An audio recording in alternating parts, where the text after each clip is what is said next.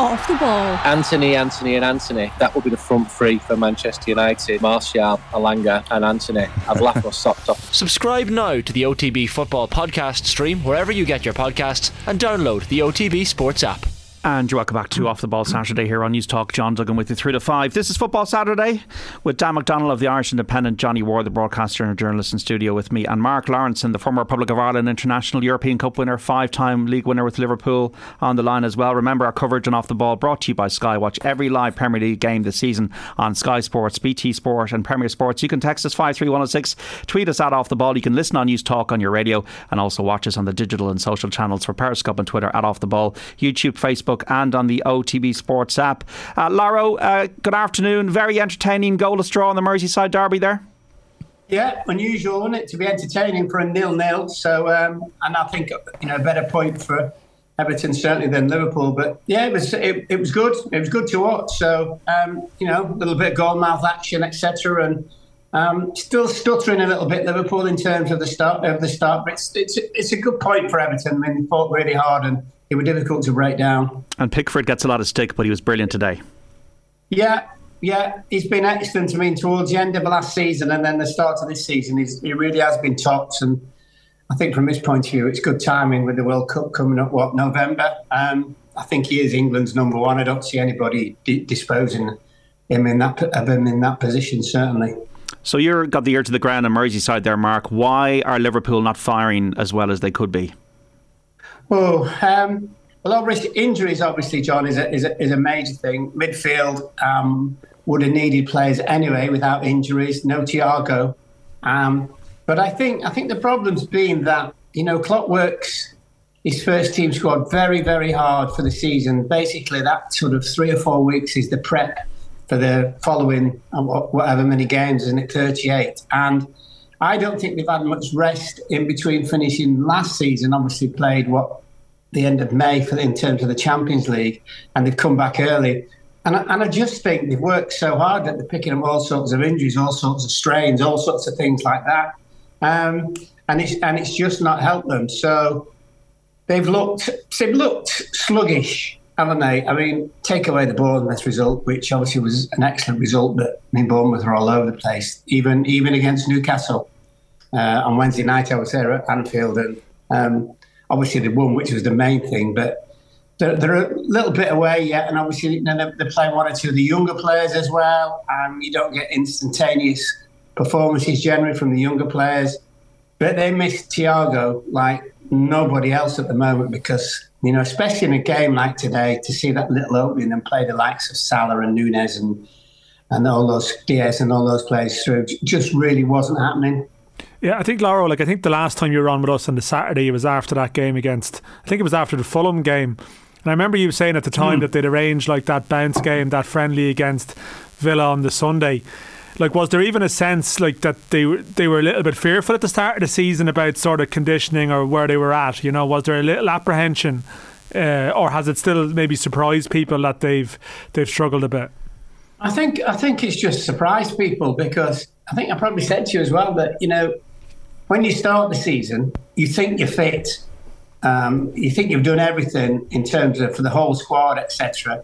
But until you play teams, obviously from the league in the first 5 or 6, you don't really know.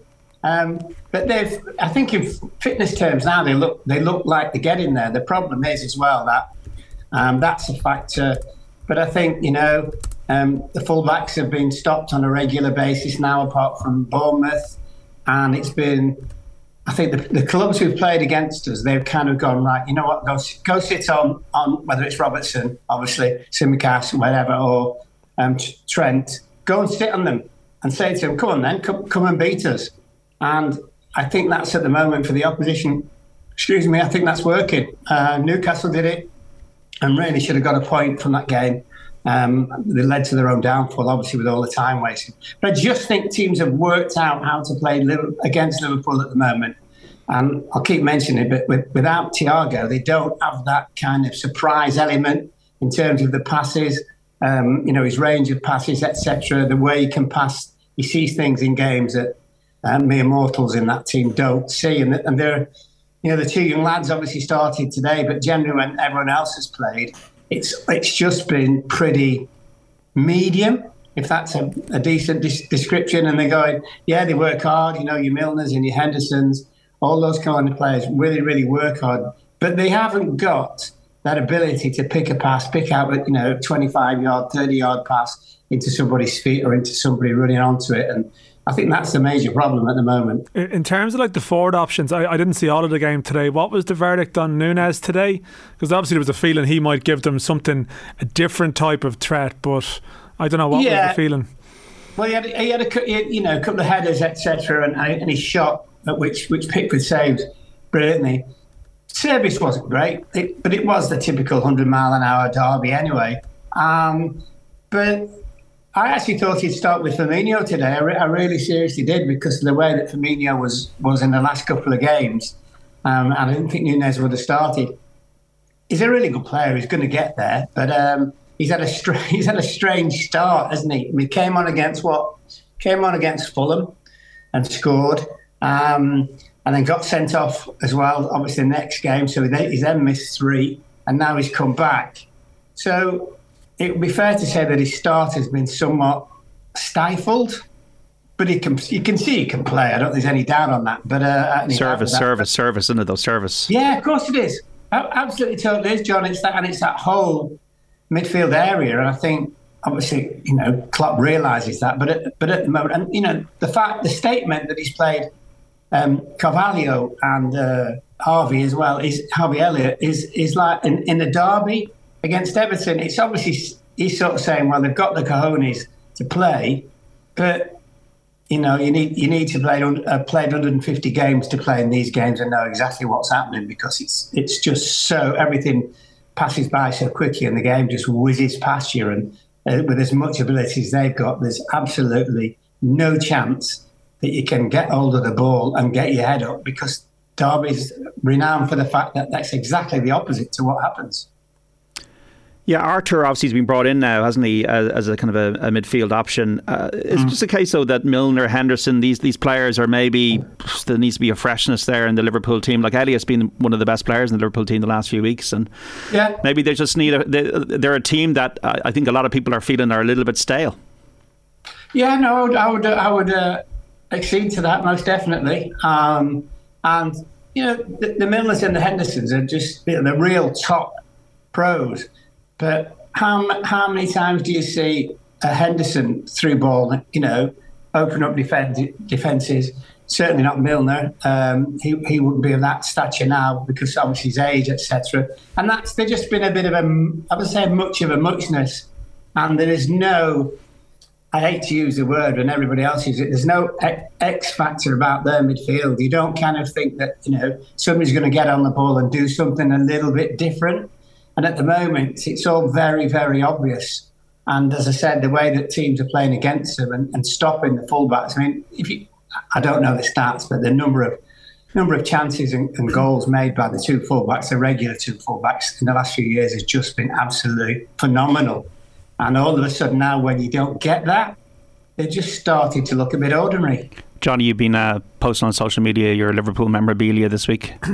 I have, yeah. Showed the second half of the show. They've come a long way since those days, JD, in the mid-90s. So I was home this week, and with Dan reaching the 40s this week, I just thought I'd throw Congratulations, Dan. Thank you. Happy birthday. To Dan, that was a really no coming back from that. That was a really sort of necessary distraction that nothing to do with your point, really. Kind of reminds me of the Nana and the royal family at the wedding, when she goes, the granddaughter's getting married and she's like, this is the happiest day of your life, it's all downhill from here. So hopefully it gets better. But no, so the second half of the show, JD will show a few of the old items I picked up when I was a kid from Ireland games, and I think you have a couple of programmes yourself. Just on Liverpool, I think Liverpool are now in the realms of the Champions League is kind of going to be their main priority this season, and finishing in the top 4, because the title is, they're just conceding far too many points. If they hadn't beaten Newcastle, the only win they would have had was against Bournemouth, and they have a lot of problems in the team at the moment. I think the Van Dijk kind of invincibility is gone at this stage. He's definitely not playing as well as he was. He was kind of lucky not to get sent off today, I think. They look vulnerable when they lose possession. Everton had that memorable chance from a corner in the second half where they totally overrun. Obviously a Liverpool midfielder with 2 young players. They've a lot of players ready to score goals, but Salah had 4 shots on target all season going into today, so he hasn't really hit the notes yet, and they're dropping too many points. It feels like Liverpool are suddenly in transition, and I think this season's going to be interesting. I think City will walk the league at this stage, but there probably isn't an awful lot between the rest, and Everton deserve credit as well. I was critical of Everton having watched them earlier this season. I've actually seen nearly more of Everton than any other team because I saw them against Leeds the other night, JD, and Lampard had them very well set up. They had a great attitude. 2 of the top 3 players today, the 2 top players today who for yards run were Everton players. They seem to have a bit of bite about them. Gordon need a striker. Maupay is an absolute sitter. Absolute sitter, but one byproduct of all of this from Everton, I don't know what's going to happen with Gordon, and he's not leaving obviously until January at least. Yeah, I think I'm not sure how. It's a nice story that he's playing for Everton, his local club and all that. I'm not sure how long he's going to be there, but for Seamus Coleman, I don't see him getting into that team. Patterson played well today. He was really good against Leeds. He's a young player. He looks like a player that could develop into a very good attacking player as well, because he had a great chance against Leeds, and he was involved today as well. I don't know what you made of him, Laura, but he looks like a player that Everton fans are going to fall in love with. Yeah, no, he's got a calmness about him as well, but he was aware today that, playing up against the likes of Salah and Diaz and those guys, it was all about his defensive part of the game, which is good. But no, he picks a pass out and he gets his head up. So, yeah, I think it looks like he's going to be a good purchase for Everton, certainly. 53106 Mapool fan getting worried that not only is the league gone, we might not even make the top 4 at this rate, says Brian. And hi lads, looking like Frank Lampard is making real progress with Everton. Liverpool on the other hand, not at the same level as the last few seasons. Great result for Celtic, 4-0 win over Rangers, but they might struggle to hold on to their manager, says Sean. I wouldn't completely laugh it off, Laura, because Liverpool should obviously make the top 4, but if you look at their games in isolation, I came in after the Fulham game and I said Liverpool are miles off it, but that was the first game. You look after 5 games now against Newcastle, I thought they barely deserved to win the game. Against Man United, they didn't deserve to get anything out of the game. Today was probably a fair result against Everton. Against Fulham, probably a fair result. So you kind of start slightly worrying, maybe. Yeah, a little bit. I don't think there's any doubt about that whatsoever. So, and I'm obviously banging on about Thiago coming back, but he's not going to sort out all the problems at the moment. And I just do think there's been a hangover from the 28th, from the Real Madrid Champions League final, and they looked a little bit kind of undercooked. And as I say, that the teams are now saying, well, this is what we do. We play 2 guys wide, make it really, really difficult, sit in, just to go on then, try and beat us. And I mean, Everton was set up defensively. I think Everton will be fine this season because I think defensively they're not going to concede too many goals. And if Calvert-Lewin gets fit, and when he gets fit and he's back and he's playing and scoring, they'll be halfway up the league most definitely. But yeah, we know it's early doors, but I'm with you. I think there's an element of truth as well, JD, to what Laura was saying about teams figuring Liverpool out, because the stats against Man United possession-wise, the stats against today possession, they had most possession the stats today. To Newcastle against Newcastle, the stats today, they are sort of dominating the ball, but you're not coming away from the game feeling no, Liverpool should have won that game. So there are positives in terms of they're still controlling games, but that whirlwind intensity, that's made it really a home thing. At their peak, they weren't necessarily dominating possession games. That was the thing. They were like this. At times it was people went through that phase of possession is everything to know it's like counter-attacking, and brilliant counter-attacking is everything. And yeah, it's true, like this is why it's so hard to maintain it at the top team, like to almost sort of manage a dynasty over a period of time. Like you have to invent and reinvent yourself several times to avoid being called out, and that's probably why Mane goes, and that's why you try and do things to sort of it's just to keep the wheel turning a bit, but you'll eventually hit a point where teams, they find a way to stop you. But you sort of associate Liverpool again with, they've faced that before. They faced teams letting them have it before, and they just have this incredible intensity they operate that they just kill teams and it wears them down. When they don't have that at the moment, when they're not 100% at it physically, they can't be their true selves, and that's clearly what's evident. What's the vibe around Klopp's mood down on Merseyside way, Laro? Is he cutting a frustrated figure? Yeah, a little bit. A little bit. But look, he's had this before, hasn't he, in his managerial years where, he's had really, really good years consecutively, and then he has a little bit of a year where it's not quite the same and it drops off. So we hope that's not the way. But at the moment, it's looking a little bit like that. And there is a transition, brave decision to pick the two young lads today. Yeah, they've got loads of ability, but to really influence a derby match away from home, especially at Goodison, is a big, big ask. And I think the Firmino call, Laura, I think you're right. I think the Firmino call was nearly more of a gamble because of his ability to just unlock a defence, which Liverpool just didn't really have. No, I couldn't. I didn't understand why he didn't start, because he's been excellent when he started, and he's different. He's different from anything else that they've got, and would have got into little pockets maybe where Everton couldn't really pick him up, and he plays with his head up all the time. He's more than happy to play players in rather than try and go for goal himself. And I think that was a little bit of a mistake today. I was really, really surprised that Núñez started. I just thought they'd leave him on the bench, see how it goes, and then chuck him on later in the game. But I think Klopp was a little bit with him, thinking, you got sent off, it's going to be red hot derby, I'm going to chuck you in because I want to see how you actually perform under all this pressure.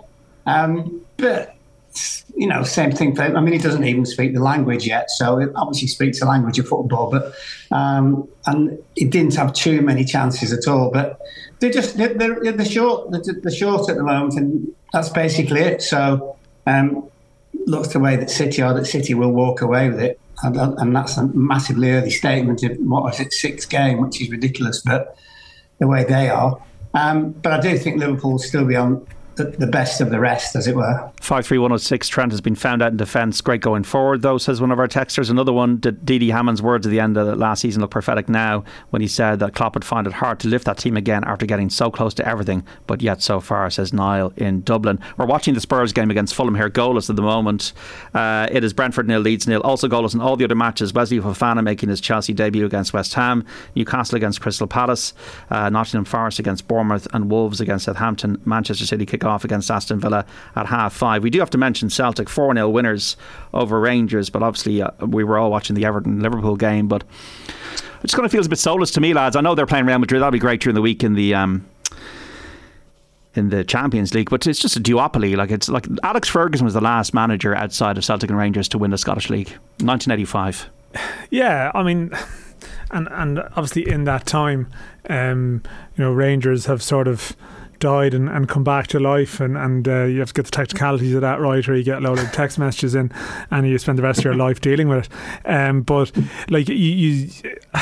that was probably even more soulless. Now there is a title race. There has been title races in recent years, and to be fair, if you describe that as soulless, well, then is the Bundesliga soulless? Is there, what other leagues? There's plenty of leagues around Europe that are soulless by that definition. So I understand the point, and it sort of comes up again and again, but I don't know. I think it's probably in a better place now, Scottish football, than it has been in recent seasons, notwithstanding the fact that Celtic and Rangers' performances in Europe have carried Scotland up into the top 10 leagues in Europe. Their ranking is fantastically good, and yet you see there are other teams in Europe have all lost their ties so far. Hearts have got into the Conference League group stages by not winning a game, but effectively just because of Celtic and Rangers, so that is a problem. But I don't know. Rangers were in the Europa League final last year. The Celtic are in the Champions. Both are in the Champions League this year. They're obviously playing at a good level, but I don't know what's the solution. People talk every so often about let them into the English League or something like that. But that's not. I can't see how that's going to operate. Would it be good? maybe it might be good, but I mean, I don't see it can happen. I mean, there's a small matter of an independence referendum coming in Scotland in the next period of time. People talk about Swansea and Cardiff. That's because there was no Welsh league until 1992. So you're talking about hopping across leagues. If you start clubs hopping across leagues, you have a European Super League. Well, I mean, there you go. Like, I mean, you probably have one at the moment anyway, with the figures of the spending with the major leagues during the transfer window, which is sort of terrifying, the extent to which the Premier League is now so far ahead of everything else. But I don't know, like, what is a proposed solution if we think there is a problem to diagnose? But I suppose the question is, what is the attraction of watching Scottish football apart from watching the Old Firm games? Well, funny, glad you said that. Yeah, it's funny. Like, funny enough, and Tim Clancy's spoken about this when he played over there. Like, the Scottish media is like completely immersed in Scottish football, not just the Old Firm, and like the attendances are really, really good. Hibs and Hearts games, for example. Hibs and Hearts, would be. And it's strange to me that maybe Hearts look like that they might at one stage when they had that investment. It's strange to me that somebody wouldn't get one of the Edinburgh clubs to kind of get there. But we had this curious situation today, JD, where there was an article in The Guardian, which was a thought-provoking article about the duopoly, and I think, as Dan says, whatever, the only thing worse than duopoly is monopoly, and at least there are two teams that in theory could win the league year in, year out. But the article in The Guardian, which was basically repeated in the Irish Times, the Irish Times would use most of its British football coverage from British media, which is fair enough, basically mocking the fact that Motherwell were knocked out of Europe by Sligo Rovers this year, who happened to be an Irish club. But that's how hurtful that seems to Scottish football, that the minnows, as they were called in the Scottish press, from Ireland could beat Motherwell 3-0, and it's hard to get away from that. Like, Sligo then went out and were absolutely battered by a team from Norway, and that's the levels you're at. And I don't really know what the answer is. I don't agree with the fact that Scotland could just chuck two of its teams into what's effectively a foreign league, and I think the Scottish referendum, I think there's every chance that will pass, but for me, I've never seen the attraction of it at all, to be honest. I don't know, like I would have been there a bit with Irish players. Like, as Johnny said, I mean, it's sort of a thriving football culture in its own right, in the sense, like, attendances are pretty good. They're the highest per capita attendances in Europe. Yes, there's no doubt that the Celtic and Rangers average attendance has helped that, but even still, as you said, like Hibs, Hearts, Aberdeen, like, who would have been the club you're referring to with the Alex Ferguson's time. I mean, there's sort of powerful enough football institutions there, but again, like, it's a bit like here we not suffer, but the proximity to England means you're sort of, everything is cast in that light. Like, you would see someone like Jamie McGrath, for example, like, sort of outstanding in the in the Scottish top flight, and he went down to Wigan in the third tier in England and found it hard. And in reality, financially, like, in a lot of cases, players will pick League One, as we've had here about League of Ireland players, but players would pick like a League One thing over a Scottish top flight thing in a lot of cases, unless it's Celtic and Rangers. But I don't know. Like, I feel like it's one of these things that people will debate every so often, and people will say, what do we do about this? And it just goes away. A circular argument. It just goes away. Go on. Yeah.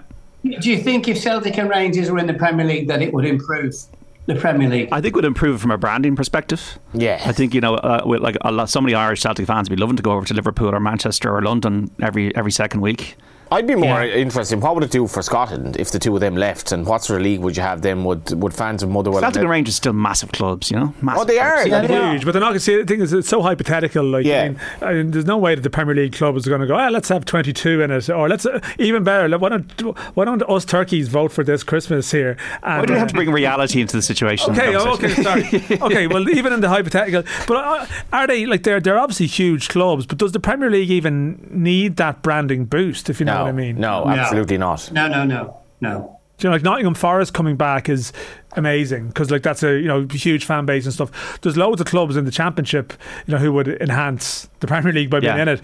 It's not as if people sit around and talk about the Premier League and say, I feel like the Premier League's really missing some big clubs. Like, it's not a discussion that people would have. Yeah, isn't it? They sit around talk. We all do it as well on long trips and go, well, what would your ideal 20 be in the Premier League? Well, it wouldn't include Fulham, would it? It wouldn't include Bournemouth, and the likes of that. So, in terms of Celtic and Rangers, I think as well they would struggle anyway. Which is, I would say, it's hypothetical, but that it wouldn't improve the league for me at all. It does feel to me there was that great clip in Succession, which must be the most depressing series ever. I've never seen it, by the way. Oh man, Brilliant, John! You got to watch it. Absolutely top class. It's top Right. class. Yeah. It's like you literally. So if you have 20 characters, none of them likable. Like there's not one likable person in the whole series. Yet it's so that's subjective, Johnny. Subjective. well, I think even Laura will agree with me on that. I mean, Laura, did you like any of them? Some of them were good looking. Yeah. You know, I love in there, Greg. Greg was a great character, but again, he was repulsive. I mean, he just was out for himself and like just kind of no weaseled spoilers, his Johnny. way- No spoilers, please. No spoilers. Yeah, Greg is a joke of a character. But anyway, there was that great scene where the patriarch of the family, some of Is that his, your guy Brian? What's his name? The actor. Scottish guy, yeah. acted in a film about the Troubles actually years ago. That was the first time I came across him. Anyway, he's basically one of his subordinates, I forget, wants to buy him a football club, and they mix up that he's a Hearts fan instead of a Hibs fan. Yeah. And it's like that's how kind of that's where Scottish football is, apart from the big two. But it has always surprised me that someone with a lot of money couldn't get Hibs or Hearts to at least give it a go for a year or two. Like you look at Ludogorets, how they've just exploded from all the money that they got in Bulgaria. But I don't know. Yeah, well, I mean, That was an unusual tangent. but the Hibs Hearts thing to What me was that, Tyson? was more, the Hibs Hearts thing to me didn't sound about Scottish football. It was more like this is probably how some American people have bought Premier League Absolutely. clubs. Oh, Hibs, no, Hearts. Oh, yeah, whatever. Yeah, begins with like, H. American Edinburgh, yeah. investment in football in Europe, and we've seen it closer to home here as well too. You kind of wonder the extent to which due diligence and discussions actually. We never spoke takes about place. Succession. Like we spend so much time together, and we don't know much about each other at all. Something we actually have in common that we watched it. And you're also turning 40 in a month or two as well. There's been a very significant goal in the championship today, and Laura will know the significance of this because Preston have actually conceded a goal, which is. I thought you were going to say they scored. Sorry, but that's the first goal they've conceded this season. Like Preston have played 7 league games prior to today. 5 of them finished 0-0, and they won the other 2 1-0. And they've had this really weird season. That was sort of like, how far could you go with that? But it hasn't gone that far because they've conceded against Birmingham today as the first goal. 8 games in though. It's sort of That's mad. mad. Maxime Collin Yeah. has Good scored. old Maxime. Yeah, it is Norwich 1, Coventry 0. So Omar Bamidele scored during the week. Timo Pukki has scored now for Norwich. They're like doing what they always do, flying high at the top of the championship. Rotherham 1, Watford 0 as well in the championship. Wow. And we also have Swansea 1, QPR 0. So these are scores coming in from the championship. We also have Blackburn 0, Bristol City 0, Luton 0, Wigan 0, Millwall 0, Cardiff 0 in those games. Also in the championship, no goals so far in the 3 o'clock games in the Premier League. Brentford Leeds, Chelsea West Ham, Fofana making his debut today, Newcastle against Crystal Palace, Nottingham Forest against Bournemouth, Tottenham against Fulham, and Wolves versus Southampton. Aston Villa play Manchester City at 5:30. Where do you begin, Mark, on Erling Haaland? Like, this guy is unplayable. You were one of the top centre halves in English football. How do you stop Erling Haaland? Well, you need to stop De Bruyne first. So he's been brilliant, and he just really explosive. Can't speak highly enough about him. We did wonder that if he would have enough space in which to score his goals. But as we've seen, his movement. I think his movement is the most impressive thing. Yes, obviously the goal scoring, but his movement of knowing where to move, when to move, how quickly to move has been excellent. And I mean, they just look fabulous at the moment, Manchester City. And I wouldn't give him the championship yet, but they won't be far off if he stays fit, will they? I can quite visualise Laro involved in the battle with Haaland, because I saw footage of you playing for Ireland against Spain in Lansdowne Road in a 1984 qualifier today, Laro, I think, throwing your hands in the air after concession of a goal. Oh, I don't know. News, do you remember that? To me. You mean I was guilty? You were kind of like, what was this? Like, is this lad at the edge of the box, too much space for me? All right. Well, I'll take that one. Do you remember that Spain 83, give or take? No. I can't remember yesterday. I'm going to remember 83. But Mark, Was it a 3-3 thing? It was 1-1, and after the goal that you conceded, I moved on to another page, whatever. But I don't know what the score was. I think it was Mick Martin's fault. Bungie. Right. We'll have to look it up. That's what I'm saying. If you've not seen the footage, I'm going, it was his fault. you must have marked some great number 9s though, Laro. Yeah. But I mean... And you remember? Well, yeah, but the thing about that generally is, and I don't mean this in a kind of mad way, is that we would be dominating games with Liverpool, wouldn't we? And generally the players you were playing against didn't have much of a kick of the ball, which was always good, because we had such an outstanding team. And football was different because every team in the Football League that was then had just a great big centre forward who was more interested in knocking your block off than actually scoring, you felt at times. So, and you could only play against the teams you played against. But with Ireland was much more difficult because generally we were underdogs. But I think we, even against like the French and the Dutch and... Did you play against Hullet Van Basten? Did you play against them in those qualifiers? No. No, I didn't. I played against Hullet. That I do remember. I don't remember playing against Van Basten. In fact, Hullet, we played them at home, and he played as a sweeper in the first half, and moved him up into midfield in the second half, and he completely destroyed us. But we had some good results against Holland. And everyone goes on about Jason McAteer's goal. And Guy scored against them when we won 2-1 in a qualifier at home. And then we got a late equaliser against them in Amsterdam, I certainly recall. But it's one of those, and it's if you're playing against a team that are outstanding and have got the ball, and obviously they're going to get their players in all the time. But the other thing for me, and I can only speak about myself personally, I mean, I never played at the back for Jack. I didn't play that many games anyway, but he'd always said to me that I was going to play in midfield for him. And I played quite a lot in midfield for throwing hands. And also I had a spell playing right back, I seem to recall as well. Okay. Spurs just hit the post for his son. Goal it's a crossbar, JD. It's been Woodwork mania so far in the Premier League today. Yeah, it was a brilliant move. Harry Kane, instinctive ball, Son's in, should score, but hits the crossbar, and it was a great chance. How many is Haaland going to score? Can you make your prediction now? More than I think the record. I think the 42 game record is 34 goals. Obviously the English League record, because the football didn't start in 1992, is 60. He's not going to get that many. I think he'll get 40. Think he'll get 40. But I think it's about fitness with him. Like, he could end up with only 20 if he's not fit for 2 to 3 months. Brentford has scored, by the way, against Leeds 1-0. Ivan Toney with the goal in London, and Nottingham Forest lead Bournemouth by a goal to 0. This goal scored by Cheku Kouyaté at the City Ground. Made a lot of signings in 21 signings Forest made in the winter. 21. How mad is that? It's incredible. I mean, I saw someone make the point, like, it's obviously a 25-man Premier League squad, so I'm not sure if all 21 of them have gone into their squad.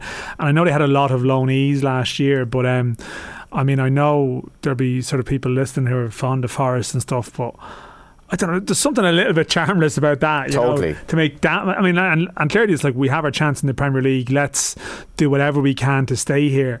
But I don't know, it's sort of reflective of the modern Premier League in a way, their approach to it. You were part of our legendary promotion push. All the best. Yeah, well. Yeah, I think he's the man. The owner's gambling like mad, isn't he? Yeah, absolutely. Totally. It's just he's throwing the dice already, and I'd hate to think what would happen if they get relegated.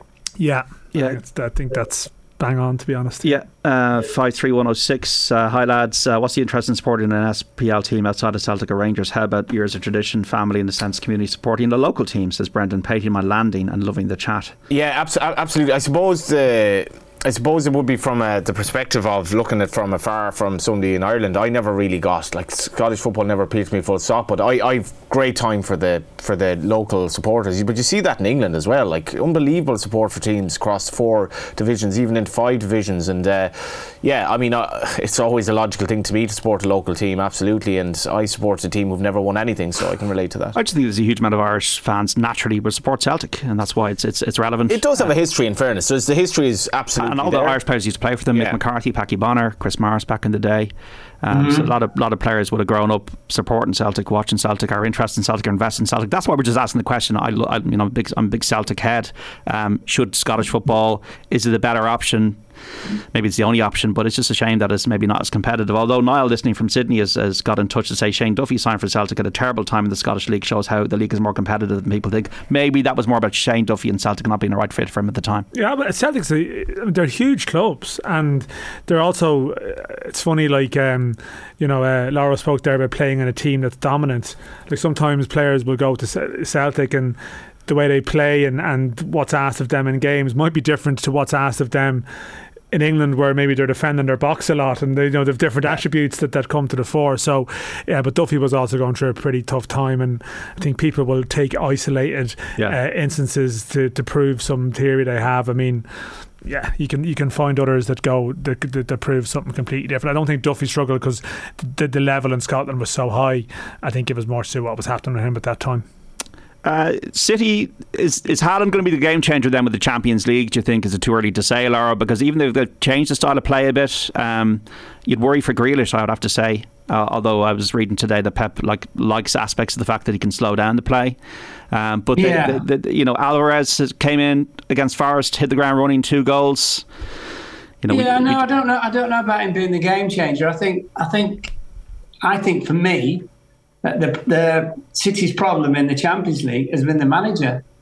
As good a manager as he undoubtedly is, he's just made some strange decisions, and he's made strange decisions in really, really important games, as in the knockout games, etc. And obviously he's got a belief about the way that he's playing. But look, they should have beaten Madrid, shouldn't they? Yeah. Honestly, should absolutely have walked away from that game. Three goals to the good. And he made some strange changes towards the end. And I know people say, Grealish had 2 great chances, etc. But when you failed every year, and it is a failure for City, obviously, because of what they've got. But you failed every year to get at least to the final. But at some stage, you get in a game against Real Madrid, and you think, right, we're in the lead, 2 goals in the lead, whatever it is, we just make sure, whatever happens, we just see this out. And you may be a football manager who's a purist, and I get that, but for goodness sake, just get into the final. He did the same thing, was it Lyon a few years ago as well, played a different system which players hadn't played in before. They hadn't even trained in final against Chelsea, didn't play a defensive midfielder.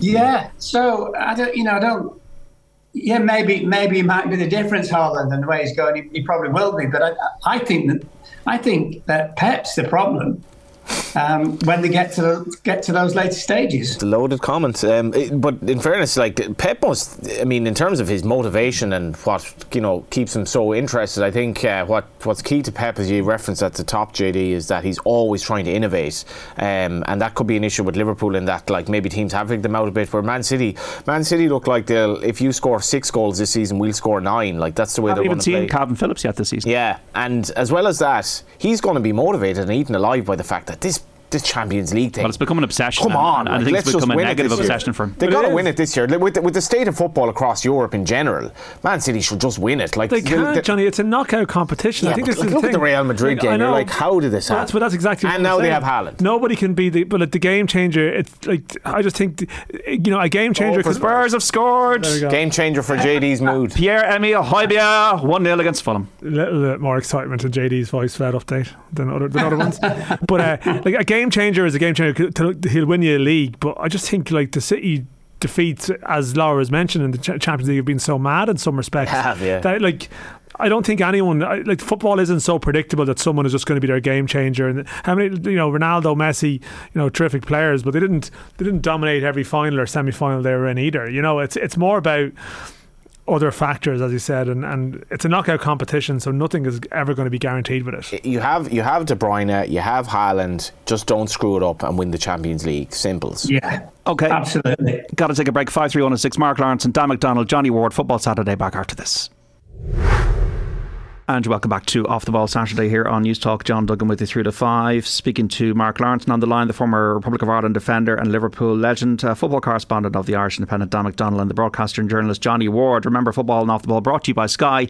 Get all the football you love in one place across Sky Sports, BT Sport and Premier Sports. You can text us 53106. Brentford have scored again, 2-0 against Leeds now. Ivan Toney with the second goal. Goals between Chelsea and West Ham. Newcastle 0, Crystal Palace 0. Nottingham Forest 1, Bournemouth 0 as the latest, with Sheku Kouyaté scoring for Forest. Spurs 1, Fulham 0, Højbjerg. Wolves 0, Southampton 0. Aston Villa, Man City kicks off at 5:30 in the Championship. Blackburn 0, Bristol City 1.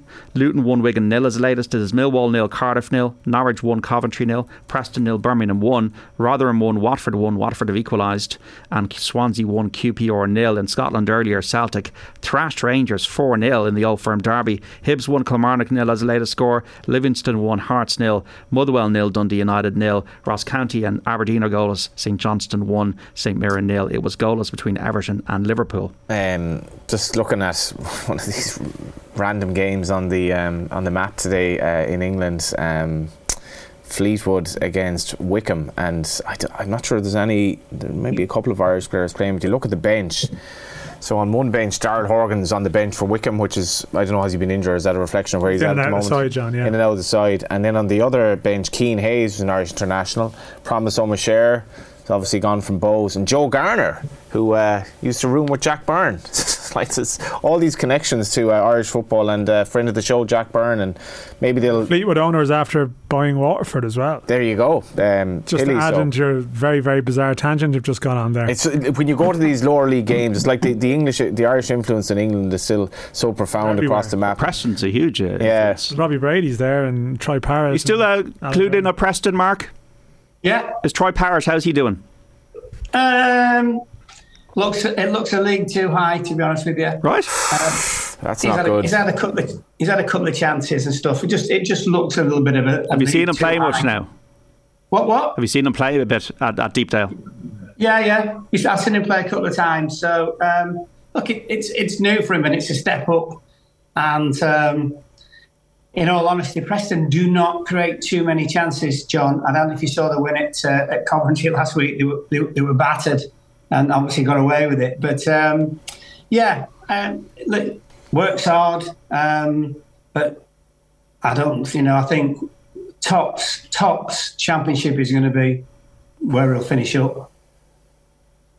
That's a very interesting one now, because I be honest, I've said that to myself at times. Like, what is Troy Parrott's level? Apparently apart from not scoring, his figures and his KPIs, or whatever you want to say, are good for Preston. And he's, when he's played with Obafemi for Ireland, he's looked very good, but he doesn't have lightning pace. Spurs obviously still believe in him to some extent. I don't know the answer.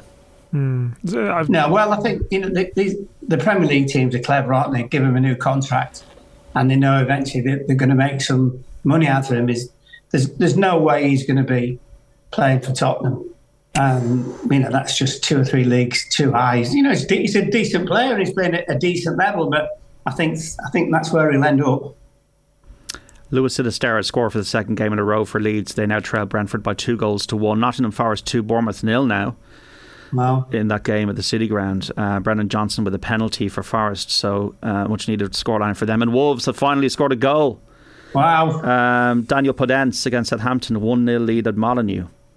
These matches coming up to half time. 53106. Hi lads, has Liverpool got no money to spend, or they're just not willing to spend it? I know they want value for money and they're doing the Anfield Road stand, but if the team had to be properly refreshed in the summer, wouldn't they be in this position now? I definitely think Klopp needs to be called out in that, because we're 5 games in and they're 100%, they're done. What's it got to do with Klopp? It's not Fenway. No, but sorry, Klopp doesn't rush into signings, but he's whatever squad he's put together has not made anywhere near a good enough start, so the Liverpool are out of the title race after 5 games. So he's very, very, very kind of reserved and puts an awful lot of thought into making signings, and sometimes then you have an injury crisis and Liverpool just don't have the bodies to cope. He's been an amazing manager, but this is the first time where you're saying maybe there's a little bit of, okay, well, has Klopp made a few mistakes here with this? I just think that they've said to him that the money that they spent, that's it. I think the stand does have a big part to play as well. Sure, you ask any manager at any level, and they always say, I'm two players short of having a really top team. I do think they've been really unlucky with the injuries, whether it's because of the shortness in between end of last season and the start of this season. But he's always been, and he's waited. I mean, he waited for Van Dijk, did he not? And he waited for the goalkeeper, and that seemed to work in his favour. And maybe it's going to be a season where things go against him, and probably we'll find out even more about him in that particular way. But there's no doubt he's got some outstanding players, but they're just, as I say, they've been sluggish. And I think he's had 5 or 6 midfield players injured all at the same time, which I don't care who you are. Even Manchester City, if that happens for them, they're going to struggle a little bit, and your man won't be scoring as many goals I wouldn't have thought. 5-3-1-6. Mark Lawrenson scored one of the best goals ever to secure a 2-1 win against Holland. A fabulous diving header. I think it was 1980 that the goal was scored in. It wasn't yesterday. You know what, yeah. John? I played in midfield that day, and it was absolutely crap. Okay. And because I scored, I think it was Liam Brady's free kick came in, and they all stopped, the Dutch lot, and I just dived in and headed it. And everybody said I was brilliant. I was hopeless. I mean, it wasn't a bad goal, to be fair, but I was hopeless. It just shows you, doesn't it, that people just because of one thing in a game, it's suddenly like, oh my God, did you see that? It was brilliant. And honestly, I couldn't. I think I played with my boots tied together, to be honest with you. It's like the whole no pictures on the scorecard type of thing in golf, isn't it? Yeah. You got the birdie on the card, so that's all that mattered, really. Well, and the other thing, it was a massive scalp for us, wasn't it? Because it was Holland. Well, they were in the World Cup final 2 years previously, yeah. So yeah. So I'd love to tell you that was absolutely brilliant, but I would be lying. Were you happier scoring after a crap performance, or sort of like playing well but like not being remembered?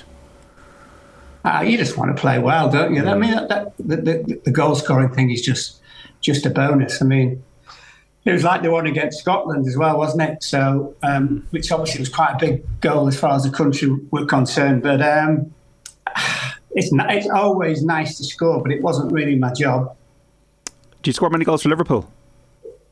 No, I don't. Maybe got 20 or something. I'm not quite sure. I played in midfield quite a lot as well at Liverpool.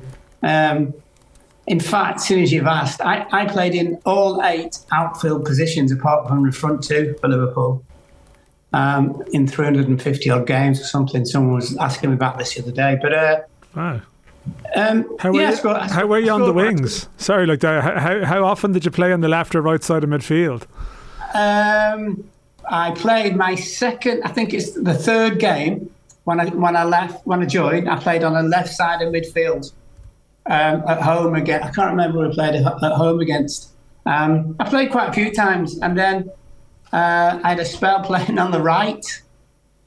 Which sort of ended when I came up against Stuart Pearce, in all honesty. All right. But I played loads with Graham Souness, and I generally got thrown into midfield when he wasn't available and he wasn't playing, and he put me away a bit in a nice way on was it TV3, I think, because he was speaking about his career and all that, and he said I used to wait to tackle people because I wanted to really feel like the tackle. And I think he gave Ronnie a bit of stick, didn't he? Ronnie Whelan, we were laughing about it. But what a player he was, Souness. Yeah, 5-3-1-6. For somebody who can't remember yesterday, Lara's got a pretty clear recollection of a goal he scored 42 years ago, says Dave. I look every day. I look at the programmes every day, John. Not. Yeah, well, I do because I've no life. Out of too deep, JD. It's too deep. Out of the title race, don't make me laugh. We'll click into gear soon, says David and Cavan. I'd say as a Liverpool fan. Hi lads, Klopp is doing what Klopp does. If he can't get what he wants, he doesn't buy anybody at all. He played a right side of midfielder, left back. P.S. I'd say Bellingham is nailed on for next summer, says Keith in Dublin. There are sort of moments as well. If Salah gets that goal at the end, it's a narrative. All of a sudden, it's not so bad. They signed Luis Diaz, and he was great. I think we would have been talking about their recruitment being very good. It's on point. They sign for what they need. Jota. This is they target what they want, and so I'm not sure if I'm coming around to like recruitment being some major issue now. Maybe, but Van Dijk's an interesting one because what do you make from Laura? I don't know. I mean, obviously the Man United goal was kind of well advertised, but he just doesn't strike that fear maybe in players that he used to. Briefly, No, I'll give you that, but I don't think. I mean, Gomez has been scatty, hasn't he? Playing alongside him, which won't kind of help Van Dijk. And we've always said all along you could play anybody alongside Van Dijk and it wouldn't make any difference because he's been brilliant and he has in the previous seasons. But he's just not quite there. But him and a load of others are not quite there. And there's, we think there are reasons, but we don't know exactly. But they'll come good. I don't have any doubt about that. I still think that they'll be the ones to finish first behind Manchester City. I don't think anyone else is going to do it. Okay, got to take a break for news here on Football Saturday with Mark Lawrence and Dan McDonnell, Johnny Ward. Half times in the Premier League: Brentford 2, Leeds 1. Chelsea 0, West Ham 0. Not great for Chelsea. Newcastle 0, Crystal Palace 0. It is Nottingham Forest 2, Bournemouth 0. Tottenham 1, Fulham 0. And Wolves 1, Southampton 0. 5.5 start for Aston Villa against Manchester City. Earlier on, it was goalless between Everton and Liverpool in the Championship half times. Blackburn 0, Bristol City 1. It's Luton 1, Wigan 0. Millwall 0, Cardiff 0. Norwich 2, Coventry 0. Preston 0, Birmingham 1. Rotherham 1, Watford 1. And Swansea 1, QPR 0. All at the break. And in Scotland, Celtic thumped Rangers 4-0 in the Premiership earlier on. At the moment, at the break, it's Hibernian 1, Kilmarnock 0. Livingston 1, Hearts 0. Motherwell 0, Dundee United 0. Ross County 0, Aberdeen 0. And St Johnstone 1, St Mirren 0. Off the Ball Saturday on News Talk is back after the news. And you're welcome back to Off the Ball Saturday here on News Talk. John Duggan with you 3 to 5 this evening. This is Football Saturday. Remember, football and Off the Ball brought to you by Sky. Watch every live Premier League game this season on Sky Sports, BT Sport and Premier Sports. You can text us 53106. Tweet us at Off the Ball. Listen on News Talk. Watch us as well on the digital and social channels for Periscope and Twitter at Off the Ball, YouTube, Facebook and on the OTB Sports app. Joined on the line by Mark Lawrence, former Republic of Ireland and Liverpool defender, Dan McDonnell of the Irish Independent, and the broadcaster and journalist Johnny Ward. Dan, what a win.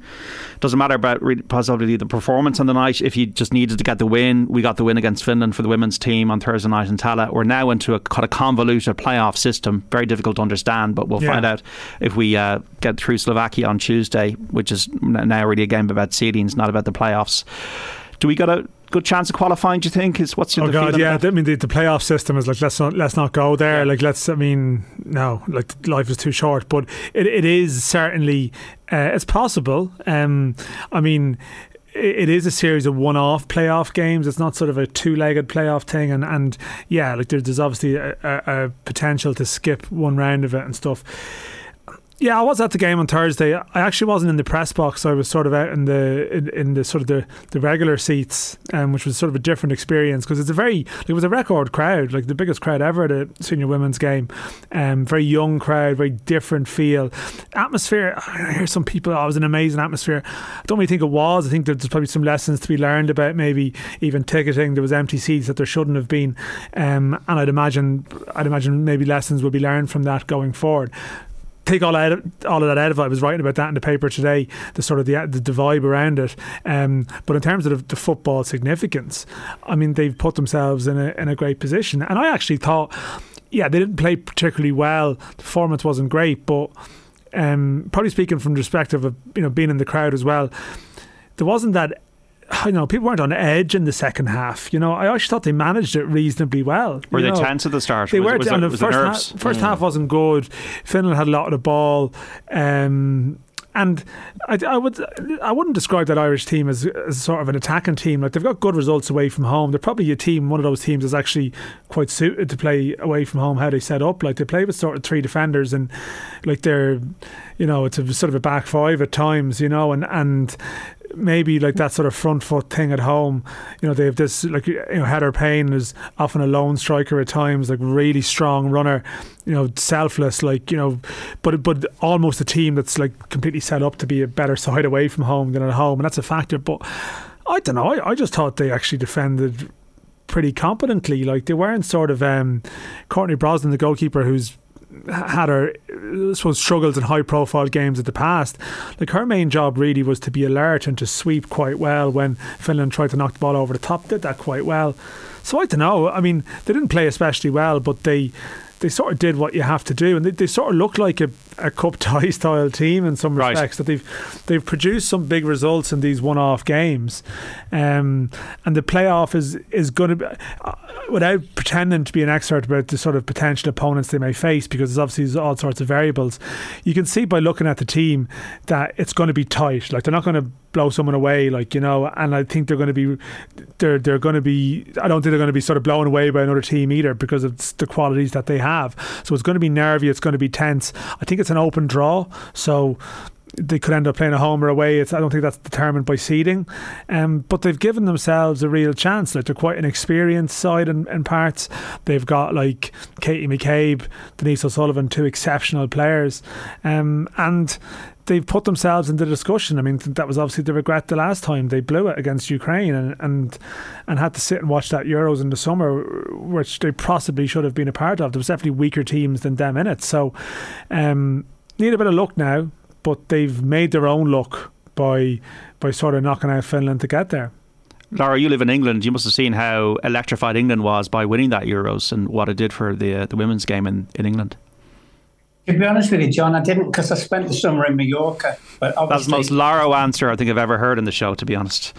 Well, it's true. Yeah, it's true. But you could obviously tell that it was a massive thing, and I think there's no doubt about it.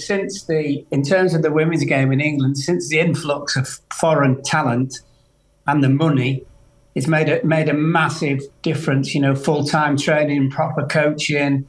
Obviously, learning off top players has been great, and it'd be interesting to see how England go on now, kick on from there as well. So they did brilliantly. I mean, I think the whole country was going nuts, but it wasn't where I was.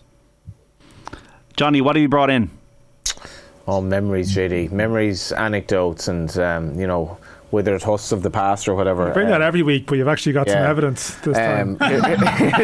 This is, if you're listening on the radio, this is the slot for you, because it's a visual slot. These are like you're gonna have to be very descriptive then, Johnny. 2 match programs, 2 old magazines, and I'll just start with I was at home during the week just seeing my folks, and in Galway.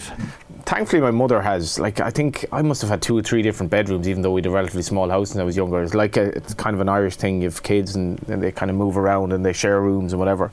But my mother has kept some of these. I think this was my first Ireland game. Ireland v Croatia in '98. I was at that game. Were you at that game? For FM 104. Ireland won that 2-0. 2-0. Yeah, Roy Keane, I think, scored. Roy Keane and... So I can't remember that much about it, but Croatia had been playing in '98 in the. So they were third in the semi-finalists. So it was a big kind of scalp at that time, and I was looking at the squad list of the Croatian players: Davor Suker, Alan Dennis Boksic, Irwin penalty, and Roy Keane. Zvonimir Boban, and just kind of lovely to look back, and I was trying to remember who I was at the game with, but there's Mick McCarthy modelling for pennies in the end, and that was an interesting time, because Ireland basically, I remember, were fairly comfortable winners against Croatia, who were obviously third in the world, and serious players at that time. This was around a few years earlier where I was the LFC official magazine, as I called it, and I was a big John Scales fan. I remember when he signed for Liverpool, I thought he was the best thing ever, and there is Razor Ruddock on the front, and Roy Evans at that time, JD, was trying to challenge the kind of Man United dominance and got quite close. As you can see at the back, it's a free GA stickers from Kellogg's Cornflakes pack. That's fantastic. And one of the best jerseys of all time on the back, I think Liverpool fans will remember. The green and white. The green and white. Yeah. Jamie Redknapp. There's so much in this. Like, how often did that come out? I think it was like every day. Yeah, this was volume 1, issue 2, so it was obviously a new thing. You can imagine me as a Liverpool fan when I found this. I was like, I think it was like maybe 4 times a year or something like that. And there were some interesting memories of going out in the cup against bad teams and all that. Just 2 others here. This is from February 1998, the Irish Soccer magazine. So when I got into the League of Ireland in '97, I started, possibly because a website Dan had, we'll talk about that another day, but I got into League of Ireland, and this is interesting because there's Desi Baker on the front, but the headline, FAI to fight Wimbledon, all the way, and a lot of us remember that time when the Dublin Dons. I've stacks of those magazines at home, actually, the Irish Soccer magazine, because there was a... Is that still going? No. So it was, I mean, look, it sort of does what it says in the tin. Like, it's an Irish Soccer magazine that was primarily League of Ireland content, but then there was, like, the late Bob Hennessy would have been a journalist who would have sort of filed a lot of, say, Irish lads in the UK, would have spoken to a lot of them, little bits and bobs about someone at Fulham or someone at Darlington or someone or whatever. I did loads of stuff for them, boys, for Bob. I was just thinking, Bob was a sort of a character who used to have everyone's number, I was told. It's before my time, but I've heard the legend of Bob. He was very, he was embedded, wasn't he, Laurel, from what I hear? Yeah. Softly spoken, players loved him because he never ever turned anybody over, which was always a bonus. But no, he's a lovely, lovely man. It's funny as well, just going in. When did that come out now, that Irish Soccer magazine? It was monthly, and there are all these, you have all these different anecdotes. So this is one from September 97. So I'd gone to my first game in March, and being the enterprising young kid I was, I organised a bus from Newbridge in County Galway to go up and watch this little tournament, the Dublin tournament, which had PSV Eindhoven, Celtic, Newcastle and Derry City. So that was Derry steals the show with Alan Shearer there. And just if it's interesting, if you look at the other page, Richmond Park's new 2,500 seater stand is ready for the new season and will be the next development at Richmond Park. This is like 1997 and it hasn't changed much since then. And this is the last one. Then I have JD, obviously Roy Keane on the front as well, which would have been a big feature. And the last one I have is the match programme of my first game, and this does genuinely mean an awful lot to me because it kind of got me into journalism, got me into the League of Ireland. It's in mint condition as well, Johnny. It's in mint condition. Don't lose it. Probably because it's actually not mine. It was given to me by somebody else who actually edited the programme at the time and said, is there any chance you have that programme? And thankfully he did. I'm not sure what happened to mine. And I subsequently found an article I wrote in the match programme when I was 15 in which I was saying the League of Ireland has to develop its own players and you can't be sending them all to England. And I was actually writing... you write the same thing 25 years later. I was writing at a reasonable standard though. I was like, there are two ways of looking at this. I could write as a 15-year-old, or I'm no better whatsoever for 24 years later, and it's probably more the latter. You brought in a couple as well, Jim. I kind of wish now, given the Irish Soccer magazine, I thought, I got the programme from the Holland game because I was on 98 FM at the time, and the late Johnny Lyons was at the game. He gave me the programme after. The programme was of exceptional quality in terms of the articles, in terms of what was in the programme. Roy Keane was on the front cover, which was interesting given the game he had. I brought in my first 3 games I went to for Spurs.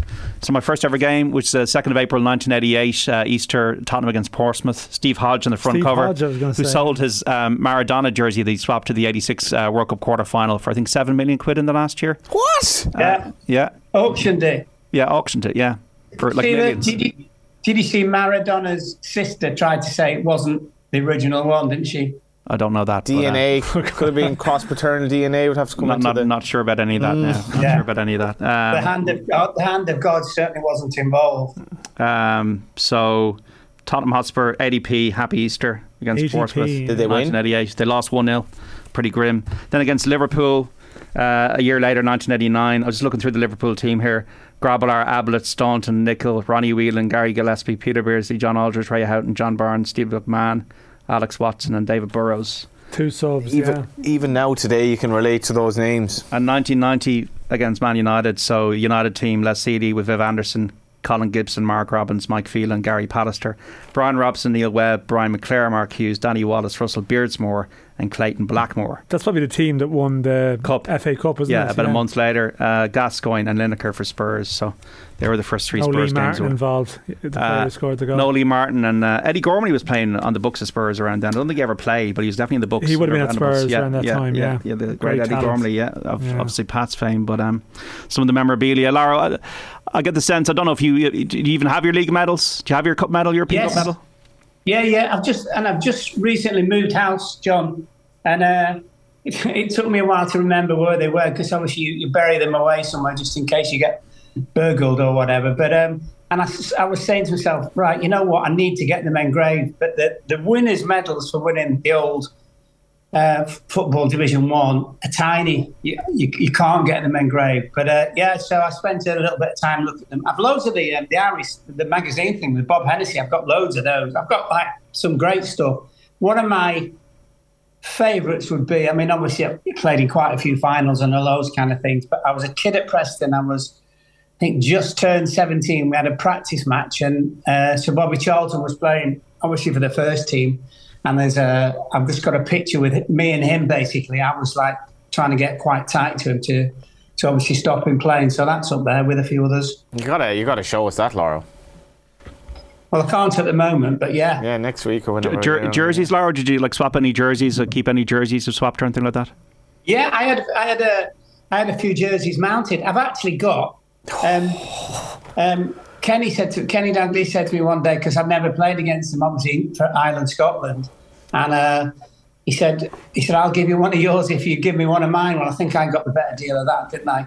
But I've got most of my jerseys, quite a few of them are mounted. I've got some fab pictures of obviously finals, etc. But I've got an absolutely brilliant picture of it was Christmas party. It was Liverpool's Christmas party.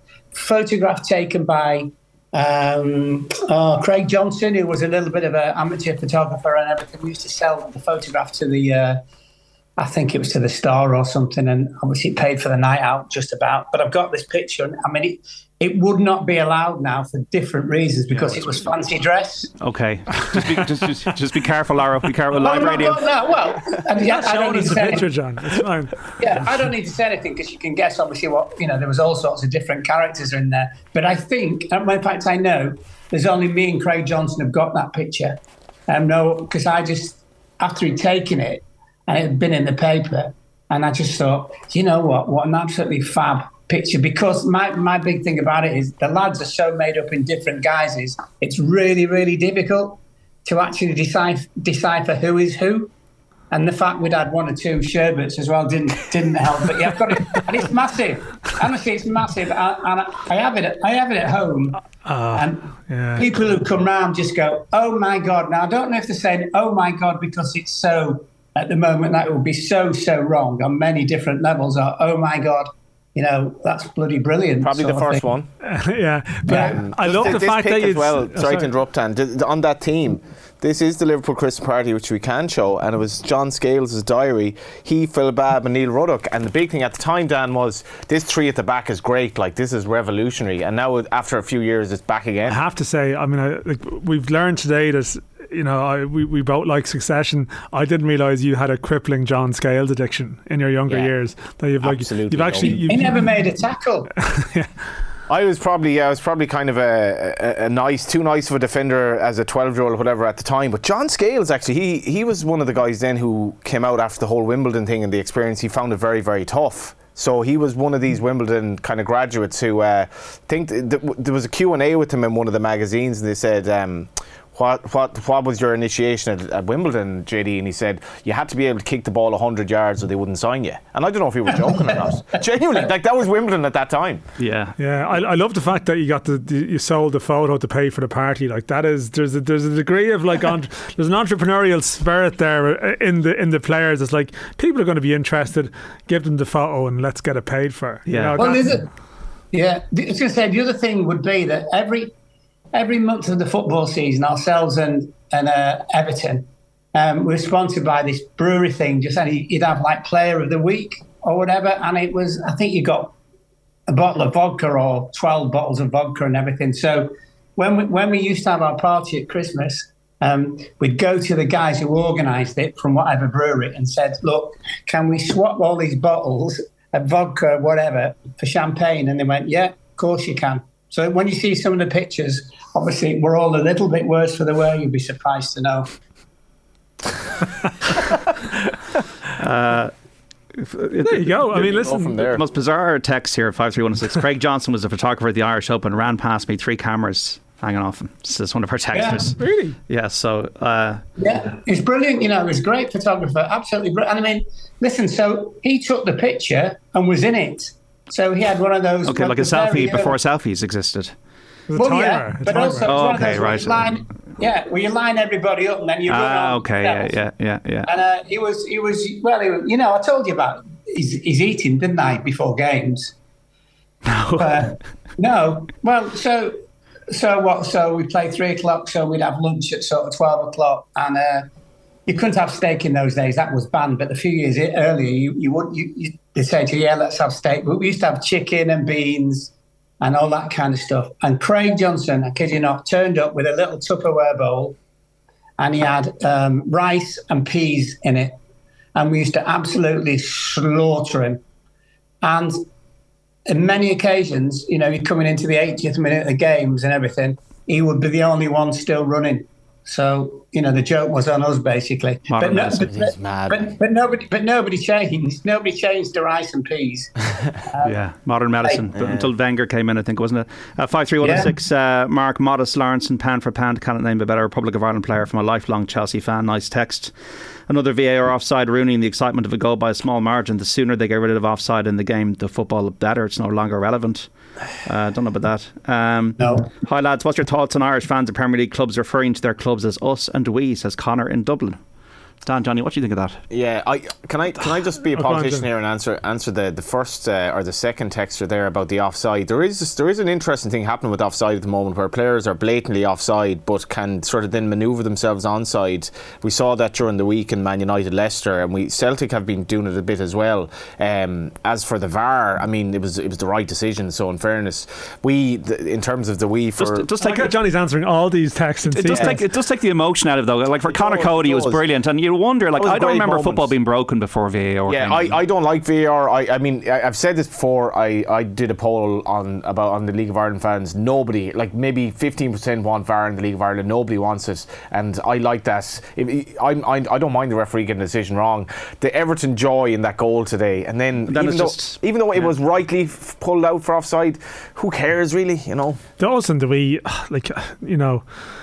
It's more so people from Ireland referring to themselves as Manx or Scousers, or referring to other people as Manx and Scousers or whatever. That wouldn't be for me now. I have to say, us and the we, sure. Listen, if that's how people feel, that's how they feel. Ivan Toney hat-trick, Brentford 3 Leeds 1. West Ham have scored at Chelsea 1-0. Here we go. Mikel Antonio. What is going on at Chelsea, Mark?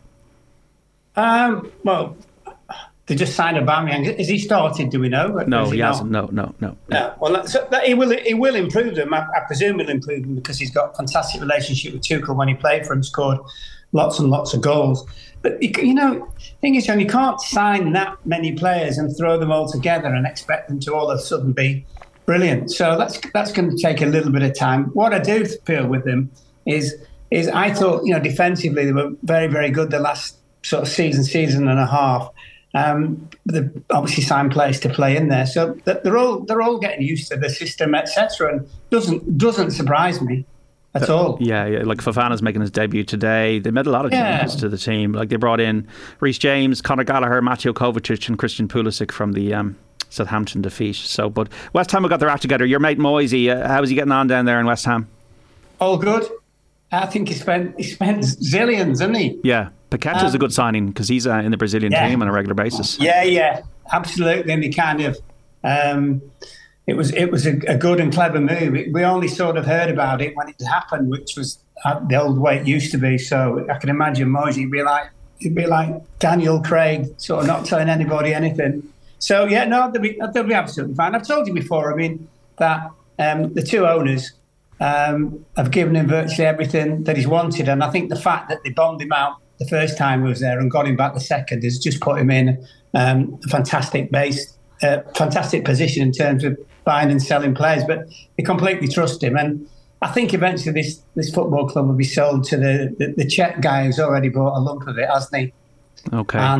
And I think what they've done, probably owners have done a little bit, is it's always a gamble if you're spending millions and millions, but they're thinking, we get there in the top six and they'll bail out with millions themselves, and they'll go and do whatever they want to do. I think that's the end game for them. Philip Billing and Dominic Solanke have scored for Bournemouth. It's now 2-2 away to Nottingham Forest. Newcastle 0, Crystal Palace 0, Chelsea 0, West Ham, as we just said. Brentford 3, Leeds 1, Spurs 1, Fulham 0, Wolves 1, Southampton 0. We'll talk after the break about Shamrock Rovers and Bohemians. Just on tomorrow, Mark, this is going to be a really interesting game. Man United versus Arsenal. Ten Hag obviously knows how to coach, and he's stopped the bleeding, I suppose. Yeah. That's people will always tell you've been in football a long time. You build from the back, so he started that. I'm not too sure about the 85 million he's played for the boy from from Ajax. But he knows him, he'll know which buttons to press. He stopped the bleeding, and it looks like they're on the road to recovery, but this will be their most difficult game of the season. So Arsenal have got a swagger about them, which is good. They're good to watch. Goals from all areas as well. Seem to have tightened up defensively. It'll be the game of the weekend, but I won't mind betting it might be a draw. You always say that. Well, obviously. That means I don't know. Ronaldo staying, is that a negative? Just in terms of his mood, in terms of the dressing room? Well, do you know what, though? I think Ten Hag is such a strong character. He comes over as a strong character. I think if he's a real a poor influence, I think he'll just chuck him and he'll have to train with the stiffs. He's not daft. Ten Hag isn't bothered.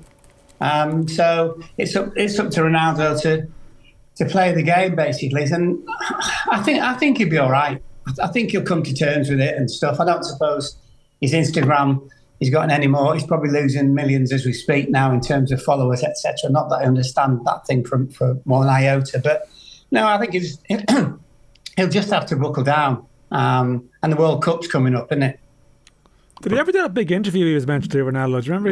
No. Well, Portugal are not in the World Cup. We'll all hear the truth. And they're not. Sorry. Excuse my ignorance. Yeah, we'll all hear the truth. And and never did. Maybe if he was going to leave, that would have been the case. It's probably good for Ten Hag that he beat Liverpool, got Ronaldo on the pitch, but do you know what I mean? Like he sort of in the sort of the power game, like he showed he can do it without Ronaldo needing to be the hero or something, but yet was able to sort of use him as a squad player and sort of, I don't know, just have the roles, the power roles in the right place there, if you know what I mean. 53106, if you want to get in touch, we'll be back after the break. Mark Lawrence and Dan McDonnell and Johnny Ward on Football Saturday. Welcome back to Off the Ball Saturday here on News Talk. John Duggan with you 3 to 5 in the company of Mark Lawrence and former Republic of Ireland defender, Dan McDonnell of the Irish Independent, and the broadcaster and journalist Johnny Ward. We brought you 2 competitions earlier on the show today. The first answer was for the Horse Racing Ireland competition, which was Johnny Murtagh. So congratulations to Kevin Hyland. You've won 4 Champions bundles for the Longines Irish Champions Weekend at both Leopardstown next Saturday and the Curragh next Sunday. In our Champions travel competition, the mystery voice was Gary Neville. And congratulations to Colin Foskin. You've won a €250 Champions travel voucher. You're in for the main draw as well. Dan, you were at Shamrock Rovers Bohemians last night. Busy week for both clubs for different reasons. Yeah, so the first game, for 8 years or almost 8 years, where Bows weren't managed by Keith Long after his departure on Tuesday, after a defeat in Dalymount on Monday, and Derek Pender, sort of a long time club favourite, and Trevor Crowley, the assistant, sort of took the reins. They're very good. They lost all the previous games with Shamrock Rovers this season. First half was not great, to be honest. Even Johnny was sat next to me, so you can sort of verify this. It was sort of flat enough by Derby standards. Second half, Bows played with a lot more energy, a bit more intensity. A few tackles flying in. Great goal by Liam Burt. And in fairness, Shamrock Rovers Stephen Bradley after admitted their performance was flat. They'll never say it, but I think maybe in some ways, they're reasonably comfortable still at the top of the table. They start a European group stage campaign next Thursday. You kind of wonder if just even subconsciously you lose some kind of edge or something from the position of control that you're possibly in, and they're about to head into a very exciting time in their lives, and maybe just they didn't hit their levels in this game. But great goal by Liam Burt. Still a lot of emotion at Bows. The Keith Long departure was, I think, quite emotional for people at the club, because he was well liked there and had been there through such a transitional period in their history. And still, Derek Monaghan, who passed away recently, big club figure, Liam Burt would have referenced him in the aftermath as well. So it was nice. I think they needed a celebration at Dalymount, because they've had a tough time of it of late, and they earned it. 53106, John Duggan, how little you know about soccer. Portugal are in the World Cup. Yes, I made a mistake. That's possible that we can make mistakes. Lara, I do need to apologise for you, because they did beat North Macedonia, didn't they, in that playoff? It was Italy who got done by North Macedonia. Portugal. They kind of. The Serbia game was in my head. That was the one that was in my head. The last minute winner from Mitrovic. So kind of Ronaldo's sort of swan song-ish as a player, you'd imagine. 53106, great programme, guys. Could listen to Mark Lawrence all day. Great to see he kept his medal and photographs, says Jim. So, is there a worry that like Rovers are losing players? If Andy Lyons is leaving, Danny Mandrew left. Is there a worry, or is there a good replenishment there? Obviously, give Dan his take on this after. Like I don't really see this as a concern. And the players Rovers have lost. Andy Lyons will be a loss, but they've Justin Ferrugia to go in left wing back straight away. Justin Ferrugia. They've Neil Ferrugia come in. Justin Ferrugia obviously. Coming in to almost look like he could be Danny Mandroia's replacement before he goes inevitably as well. But Rovers have invested in Dan did a piece on this recently in The Independent. They've invested in young players, in putting them into school ideally, keeping them in this country obviously with the new Brexit rules, graduating towards the first team. I would have liked to have seen some of those younger players last night. I thought Rovers lacked legs again, and I thought they were a bit flat. But I think Stephen Bradley has his eye on, the European campaign, and it's going to be exciting to see. Justin Neal and the likes of Aidomo Amaku play, and Andy Lyons getting a move to Blackpool. Rovers have stuck it out a bit in terms of the money they wanted for him. I think it'll work out quite a good deal for them in the end, and Irish football's in a far better place now, JD, where we had Seamus Coleman going over for 2 bags of tea not that long ago. Now we're able to say no, he's not going, we're going to hold on to him. We might get $1 million, $1.5 million down the line, and it's an incentive for players to join Shamrock Rovers if they see what Andy Lyons has done. And he's not even there that long, he's only there this season. They've turned him into a really good player, and I wouldn't be as negative on players coming and going. A lot of them will end up coming back, like Graham Burke as well, and England is still massive. I wouldn't be that negative. I think Irish football is in an improving place. Yeah, like I think they he's not gone for 30 grand. Like I think it's around 300 grand sterling. So what's 350 grand euro for a player they signed 8 months ago. And I think people there be realistic. Like, I mean, we spoke about earlier with Scotland, like, everyone knows their place in the food chain relative to England to some degree, and if Blackpool are in the Championship as well, so, and I think they've offered Andy Lyons a sort of a 3.5 year deal, so I don't think Rovers are going to stand in the way of something like that once they get a reasonable fee. And in fact, I think they would point to the money that they've made on transfer fees in the last couple of years. Not just, I see Spurs have scored there, but Bazunu, but also Liam Scales and other players as well too. There's stuff about the Rovers accounts during the week. Johnny's right. I did a piece on their academy. The club was sort of losing money. It's now turning the tide somewhat. This European campaign is going to help, and part of that is player sales. And as Johnny says, like, they will probably use Danny Lyons' example to go to other players at other clubs and say, well, look what we did for him. He came here last winter, his reputation was mixed, and now we've managed to get him a move to a Championship club. You come and sign for us. Mixed? I think he'd had a bad end to the season at Bows. I've always been a fan of Andy Lyons, but he didn't have his best form in the last couple of months of last season. But now, he's got he's thriving now. I mean, put it like this: there was some interest from the UK last winter, but I think compensation would have made people balk, and now Blackpool are paying 300 grand for him. So more of a wing back than a defensive. Yeah, and they've switched him to a left wing back as well. Well, Johnny talks about Ferrugia, but I mean, will Ferrugia end up playing there for them? They play him on the right. They like the inverted. They like with this whole thing of the inverted wing backs would be a thing that some people would like. You play Dan had a piece left footer on the right and full back where Rovers let go to UCD, going to Italy. So they have they've access to a lot of players coming through, and there just seems to be a little I don't know what, like Dan broke that story, but there is a mad movement of players to countries that aren't the UK this year, that some of them are totally left field. There's 7 Irish players in Italy now. That is mad, that is absolutely I don't know, mad. from a situation where, Robbie Keane, Liam Brady, you can maybe pick 1 or 2 other examples that I'm probably forgetting, but now in the last 18 months you've got 7 going there. Spurs have got a second goal. Harry Kane against Fulham, 2-0. Now Chelsea have equalised 1-1 against West Ham. Ben Chilwell on the mark for Chelsea. So it is Brentford 3, Leeds 1. Brentford going great guns. Chelsea 1, West Ham 1, Newcastle 0, Crystal Palace 0, Nottingham Forest 2, Bournemouth 2, Tottenham 2, Fulham 0, Wolves 1, Southampton 0. And Everton and Liverpool finished goalless earlier on. Aston Villa play Manchester City at 5:30. Laro, Stevie G, is he in trouble? Yeah, not massively.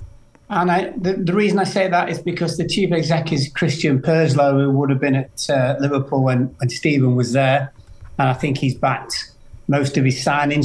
I think they're owned by 2 American guys, and you don't seem to hear much of them at all. So it seems that Christian Purslow is left to run the show in the Midlands, and obviously he keeps losing games, and there's going to be curtains for him. But I just look at Villa and they've no identity in terms of defensively. They keep swapping and changing, so that would only tell you one thing: is they're just not good enough. The boy they signed, I can't remember his name, he's obviously out for ages, isn't he? Which hasn't helped them. But and they've tried to play 2 up front, but he's probably going to have to be a little bit more, let's make sure defensively we're tight before we even think about doing anything else up the top of the pitch.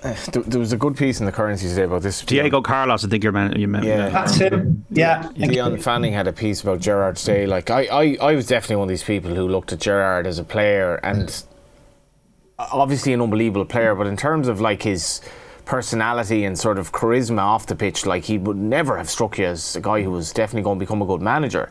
And I guess I wouldn't play down what he achieved in Scotland. I don't really follow Scottish football. He obviously did well there, but he probably got I was thinking of this the other night, JD. It's not that long ago Gerrard was being appointed as Jurgen Klopp's successor almost, which again, like, there are so many stupid people out there who think, oh, he's a good player and he was a Liverpool legend, make him the manager. I mean, there are literally a million people, like 2/3 of managers, give or take, they don't get past their first job. A lot of that has got to do surely with the fact that these were hugely influential players in the game for 15 years, and like Lampard, Gerrard, and there's the relationships they have with the press. Yeah, they got on with journalists. But this is virtually no relevance. There whatsoever. are 3 managers in the Premier League you'd have to argue that are better than Lampard from an English perspective. Steve Cooper, Graham Potter and Eddie Howe. Yeah, but in fairness to Lampard, it is early days. He didn't do a bad job. Lampard, you'd have to wait and see. Yeah, didn't do a bad job at Derby. Chelsea was still, like, he didn't get all that long and whatever. It's early days. But with Gerrard, like, the fact that he was linked with the Liverpool job on the basis of sort of winning what he'd won with Rangers, it now looks a bit mad. If he loses the Villa job, which looks like he probably will, where does he go from there? And the thought of him becoming Liverpool manager, which was actually like quite an obvious thing to some people not that long ago, would become absolutely ridiculous. But I suppose the point Dion was making, and this was evident again, like Villa were really like in the game the other night, but they conceded straight away after going 1-1 against Arsenal. And what would worry me is Gerrard, he seems to be honest to a fault in the sense that he's kind of blaming the players afterwards, and that's kind of the road to nowhere. Players will just stop believing in you, and will probably start slightly losing faith and maybe down in tools a bit, but they're not a very good side, JD. When they beat Everton, I thought they were poor, even though they won the game. They obviously haven't done much else, and he's definitely in big trouble, I think. Douglas. But he's lost, didn't he? He lost his coach. Michael Beale went to QPR, yeah. Yeah, and that's obviously impacted him greatly, I would suggest, looking at results. And that's he did a decent job at Rangers. Like, he actually did do a decent job at Rangers. And like, it's everything is about, like, it's like everything is about the manager, but like we spoke about Taylor and Clough, but the coaches and your assistant manager is massively important. And if Gerrard has admitted, like, and I think Lampard as well, they can't do everything, and it's not all about that personality, and you obviously got to get that right. But I'm just not sure if Gerrard has the charisma to kind of get Villa out of the problems that they're in. Maybe I'm wrong. Douglas Luiz, the only new player in from the defeat at Arsenal, so he comes in for Emi Buendia. He was going to leave the club, but he's staying at Villa. We also have Jan Bednarek, who was signed on loan from Southampton, is on the bench. Leander Dendoncker is not in the squad. He also came from Wolves. For City, Kevin De Bruyne is in for Julian Alvarez, the only change from the team that thumped Nottingham Forest by 6-0. Jack Grealish back to his old club as sub after missing 3 games because of injury. Wow, £100 million. Yeah. Amazing, isn't it? Yeah, I still hopefully it comes good for him, but you have to worry. Well, yeah, he's not done it. He's not done it, has he? Absolutely, totally, just not done it whatsoever. And I know he said before that Pep likes him because he can slow the game down. Well, he'd like him better if he's like creating chances and scoring goals. I wouldn't mind betting. Richarlison's just hit the post for Spurs. I think the worry for Grealish, he's not regularly in the team. Even when he's in the first couple of games, he wasn't in the team for the full match, or he was on the bench, or he came on, or he was on the bench, or he started and he came off after half time. But I don't think he's one of those. He's not he's not in the 2 or 3 behind Haaland automatically. I think Foden would be ahead of him. Don't you think Johnny needs to be the main man because after being the main man at Aston Villa? Only one main man at Man City, and that's Pep Guardiola. And that's the problem for Grealish.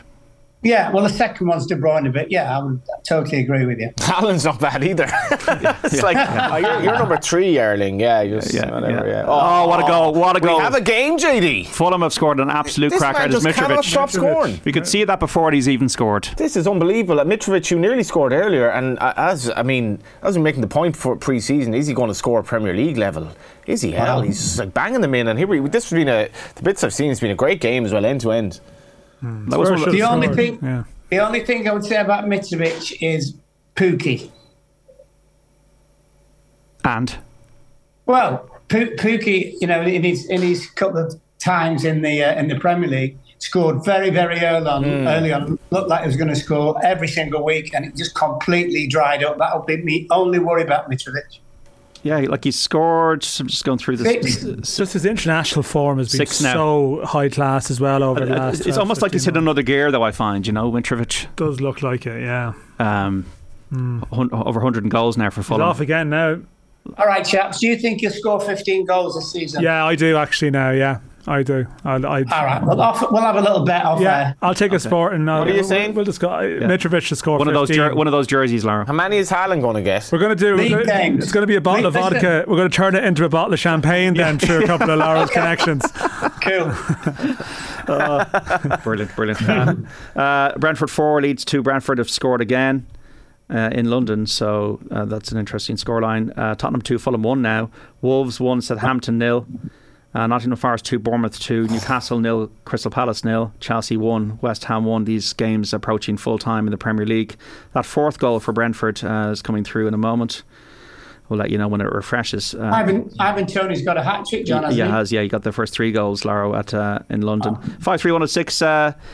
Hopefully Rovers are going to approach the group stages. This is of the Conference League with real ambition and plenty of self-belief, and make it their firm goal to get out of the group and to progress to the next stage of the conference rather than simply offering themselves up as group with big boys. I think what I find interesting is that Rovers have, even in some of the games they've played in recent weeks, and I've been thinking about this, like they've played a little bit more direct and a little bit more on the counter at times. I kind of wonder, are they just sort of preparing themselves in a way, not preparing themselves, but like they're a team who dominates the ball a lot in their games at home, but naturally they're going to go into some of these European games and be off the ball a lot. And off the ball, as we say, and they need to sort of adjust to that. I don't know, like the game next Thursday, it's Djurgården, who are like one of the top teams in Sweden. They're at home. It's probably one of the games on paper they have the best chance to get points, but I think you have to be smart too and know when to play. So have they made much money so far? They've made 3.6 million euros so far, Laura. Brilliant. So, like it's a lot, and they can potentially, I think it's $500,000 for a game you win, and I think 166 grand for a draw, but also full houses for the games as well too. So no, I mean the money, that Conference League, the thing about it is like there's very little prize money difference between that and the Europa League, and it's obviously a bit of a political thing from UEFA to say we're not letting you countries really into the Champions League anymore, but we're going to get you a lot of money through this avenue, and that's effectively what's happening. Yeah. Richard got booked there, and he's given a lot of dissent to the referees. Be careful he doesn't get sent off here. Spurs 2, Fulham 1. Kai Havertz has scored for Chelsea. 2-1 they lead West Ham. Big one. They've come from behind in that London derby. 2-2. This is subject to VAR now, but it's just coming through on the screen. West Ham have equalised at Stamford Bridge. Andy, our producer, is a Chelsea fan. He's through the depths of joy and agony there. Spoke to him. He was at the Liverpool game during the week. Said, "Yeah, the atmosphere is great." It wasn't a great night out afterwards. I guess that's what you get in Liverpool. Maxwell Cornet 2-2. Chelsea West Ham. That's nuts. Bournemouth have scored. Bournemouth have scored from 2-0 down. Bournemouth have scored a third. Now, just as I said, these are just coming up live on the screen, subject to VAR. But Jadon Anthony has scored the third goal at the City Ground. That's a huge score for Bournemouth. Forest.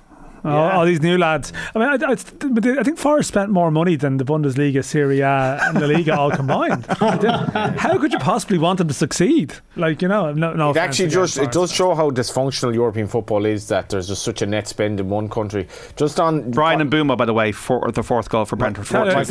Destroying all those Forest anecdotes about winning the European Cup. Little old Forest. Now, little old Forest are spending more money than countries put together, than entire leagues put together. The one last thing, subject to VAR. The West Ham scored scored 2-2 against Chelsea, subject to VAR now. One last thing I would say on Rovers, JD, is that I would like them during this campaign to bring in these young players, give them game time and give them a bit of pace up front. Even Gideon Tete, the young lad coming in, has done very well in the little cameos he's had. Ferajai, Amaku and Farouja, I'd like to see them play. I think they need legs at times, but with Jack Byrne hitting form, I think, you know, Dan had a tweet about it during the week. I think Virgin Media has put them behind Man United in terms of the pecking order, but if you're Irish, I suggest, if you're not a Man United fan, how about watching the team in green and white that isn't Celtic but Shamrock Rovers, because I think they'll be good to watch. 5-3-1-6 lads. Gerard's best coach has left to manage QPR. That's the main reason for the drop in form. He was the brains behind the operation at Villa and Rangers, says Mike in Mayo. Hi guys, I had the pleasure of seeing Laro for the Euro 88 qualifiers. Could you ask him about missing Spain 82, especially when Northern Ireland did well with inferior players, says Richie Doyle. What's that? Laro, you're breaking my heart today. Hi guys, I had the pleasure of seeing Laro for the Euro 88 qualifiers. Could you ask him about missing Spain in 82, especially when Northern Ireland did well with inferior players, says Richie. Yeah, what's he trying to say? I missed that. I don't get it. What was it like watching that Northern Irish team at the World Cup? Right. At the World Cup when Ireland possibly could have been there. Listen, goal chalked off, Chelsea 2, West Ham 1. Oh, thank God for that. Are we ever going to get what was it? I don't know, do you have any feelings on that, or did you just move past those missing out on the tournaments pretty quickly because you were sort of playing for Liverpool? So was it different? It just meant you got a longer break, so you got more time in Marbella for whatever. Your love affair. Well, anybody who was in Belgium in 1981 now wouldn't be too pleased hearing that, Lara, to be honest. Okay, I apologise. Jan Keulemans, wasn't it? So it's Chelsea 2, West Ham 1 now. Brentford 4, Leeds 2, Newcastle 0, Crystal Palace 0, Nottingham Forest 2, Bournemouth 3, Tottenham 2, Fulham 1, and Wolves 1, Southampton 0. Wolves on the verge of winning that game in the When was the last time Newcastle won, John? They beat Nottingham Forest, didn't they, a few weeks ago? I think that's the only victory they've had. One win, yeah. It is, isn't it? But they've been playing probably better than the results have suggested. They played poorly away to Brighton, but they were good the other night. Yeah, they were. But I love the fact Eddie Howe was complaining that obviously no British teams would sell the players to Newcastle. Well, good luck with that one. Yeah, I was just going to say, he's complaining teams have put their prices up. It's almost as though you're being linked with a country with limitless amounts of money. People look for more money from you, I imagine. We only sell meat to Saudi Arabia. The away jerseys were obviously very illustrative of where they're coming from. Yeah. Niall has been in touch. Ange Postecoglou, what an appointment Celtic have made. He's assembled a squad for peanuts compared to the Premier League clubs, and Celtic would beat half the teams in the league, would definitely beat Man United. You can rest $1 billion in 10 years. Richarlison. This is merited. It was a lovely move. They had players queuing up. This battle for the top four is going to be compelling, I think. So Spurs 3, Fulham 1. He has been sensational, I think, since he's joined, and he hasn't been even in the team. Started for the first time today, Richarlison, the Brazilian. 3-1 against Fulham in the Premier League. The game wasn't even on TV last night, was it? Shamrock Rovers and Bohemians? No, that's because they've knocked. They've started to knock the Connacht Street side, so the gantry has gone as part of the refurbishment. So instead, they were an Oriel pitch. That every text I got was about that pitch. Like it looked like a Nastro pitch that was. I don't know. Well, it looks like what it is. Yeah, RT did want to cover Bowes Rovers, but they can't at the moment because of the works that Daily meant. So that's basically, in fairness, that is the reason. Richarlison's goal has been checked by VAR, and Brentford have got a fifth. Juan Wissa has scored against Leeds. 5-2, they're leading Leeds. When Brentford are hot, they're hot, aren't they? Like, you know. Sorry, Lara? I tell you what, the lad they bought from Hull's going to be some player. Brentford, yeah. Who is that now? Double-barreled name, I think. Keane Lewis Potter, yeah. Yeah, I kept getting told about 6 months ago about him that they were all looking at him. I think Brentford pushed the boat out to take him. He knows what he's doing, Thomas Frank. He's good at changing tactics and games, and they play entertaining football. And they've got a lot of money. They're extremely well run, aren't they? They really seem to do the homework about players that they buy in. Yeah. They don't buy many duffers, certainly, do they? Yeah, the agony goes on here. It's still 2-1. If they had it's been ruled out. Richarlison's goal. This is the pain of VAR. 2-1 now to Fulham. 5 minutes of stoppage time. We're in the 92nd minute at the moment. Shane Duffy, I don't think it's got on. He got booked as well for taking his jersey off for Charlton. I mean, the ultimate pain of getting booked for a goal is disallowed because you took your top off. I mean, imagine if that booking cost them later in the season. Yeah, I can't imagine Lara did that in the 80s, to be honest. No. In the Championship, Blackburn 2, Bristol City 3 as a result. Luton 1, Wigan 2, latest score. Millwall 2, Cardiff 0, latest. Norwich 3, Coventry 0 is a result. Preston 0, Birmingham 1, Rotherham 1, Watford 1. These are latest scores, and it's just finished. Swansea 1, QPR 0. In Scotland, it was a brilliant result for Celtic earlier on, 4-0 win over Rangers. It has finished Hibernian 1, Kilmarnock 0, Livingston 1, Hearts 0, Motherwell 0, Dundee United 0, Ross County. They're all results, by the way, as is St Johnstone 3, St Mirren 0. It is latest score, Ross County 0, Aberdeen 1. And going back to the Premier League, as I just said, Brentford 5, Leeds 2, Chelsea 2. West Ham 1, Newcastle 0, Crystal Palace 0, Nottingham Forest 2, Bournemouth 3 and Spurs 2, Fulham 1. Irish lads in England today, a lot of the players seem to be getting regular game time down. I see Josh Cullen played last night. Yeah, like, I mean, there's been maybe a shortage of like absolute headline stories today. You know, I mean this was Nathan Collins is playing for a Wolves team that's kept a clean sheet. Amomo Badele again involved for a Norwich team that's kept a clean sheet. So you're probably looking defensively. It's not a million miles away from the squad being named, and like Duffy, Coleman. Probably like to see Matt Doherty play a bit, wouldn't you? I mean, hasn't featured at all for Spurs this season. No, I know it might be a situation that when those games come around, Conte is very happy for him to actually go and get some. Spurs play 9 games in October. Surely he'll get some game time. He's going to start playing, and maybe absolutely. Those Ireland games could be a nice chance for him to get some minutes under his belt when that time comes. But Dan and I can ask Stephen Kenny about this. Shameless plug for our live show tomorrow night if that's best all right. of luck with it, lads. Thanks. We're in Lost Lane, getting lost. Ask him in here, will you, on Saturday? Stephen Kenny. Yeah, absolutely. Yeah. Luton 2, Wigan 2. Luton have scored a late goal, and it's finished. Newcastle 0, Crystal Palace 0. Still in injury time in the Spurs game, 2-1 up against Fulham. Nottingham Forest 2, Bournemouth 3. And it's finished. Bournemouth have won at Nottingham Forest. Laura, thanks so much. Mind yourself. Take care. Okay, boys. Thank you. Cheers. Thanks, Laura. Dan and Johnny, thanks so much for this afternoon. As we wrap up today's show, just let you know about tomorrow's show. We got 2 live and exclusive Premier League commentary games to bring you. And the first one is between Brighton and Leicester. So Stephen Doyle and Graham Garton bringing the call on that one. That kicks off at 2. And then Nathan Murphy and Kenny Cunningham describing the showdown between Man United and Arsenal kicking off at 4:30. So don't forget, Off the Ball on News Talk tomorrow between 1 and 7. That all on the FM. Also the Sunday Paper Review across the OTB digital and social channels with Brendan O'Brien and Mick O'Keefe from 11:30. So be sure to join us tomorrow for some great commentaries and conversation. If you missed any of the Saturday panel, Horse Racing Ireland Roadshow previewing Irish Champions Weekend, Longines Champions Weekend with Rob Carney, Johnny Murtagh, Ger Lyons and David Jennings, or any of OTB Football Saturday with Dan McDonnell, Johnny Ward and Laro. You can find a podcast of our content wherever you get your pods or on the OTB Sports app. Spurs 2, Fulham 1, just about to approach full time. Thanks for so much listening to us in your radio here on News Talk today. We'll speak tomorrow at 1. Bye-bye.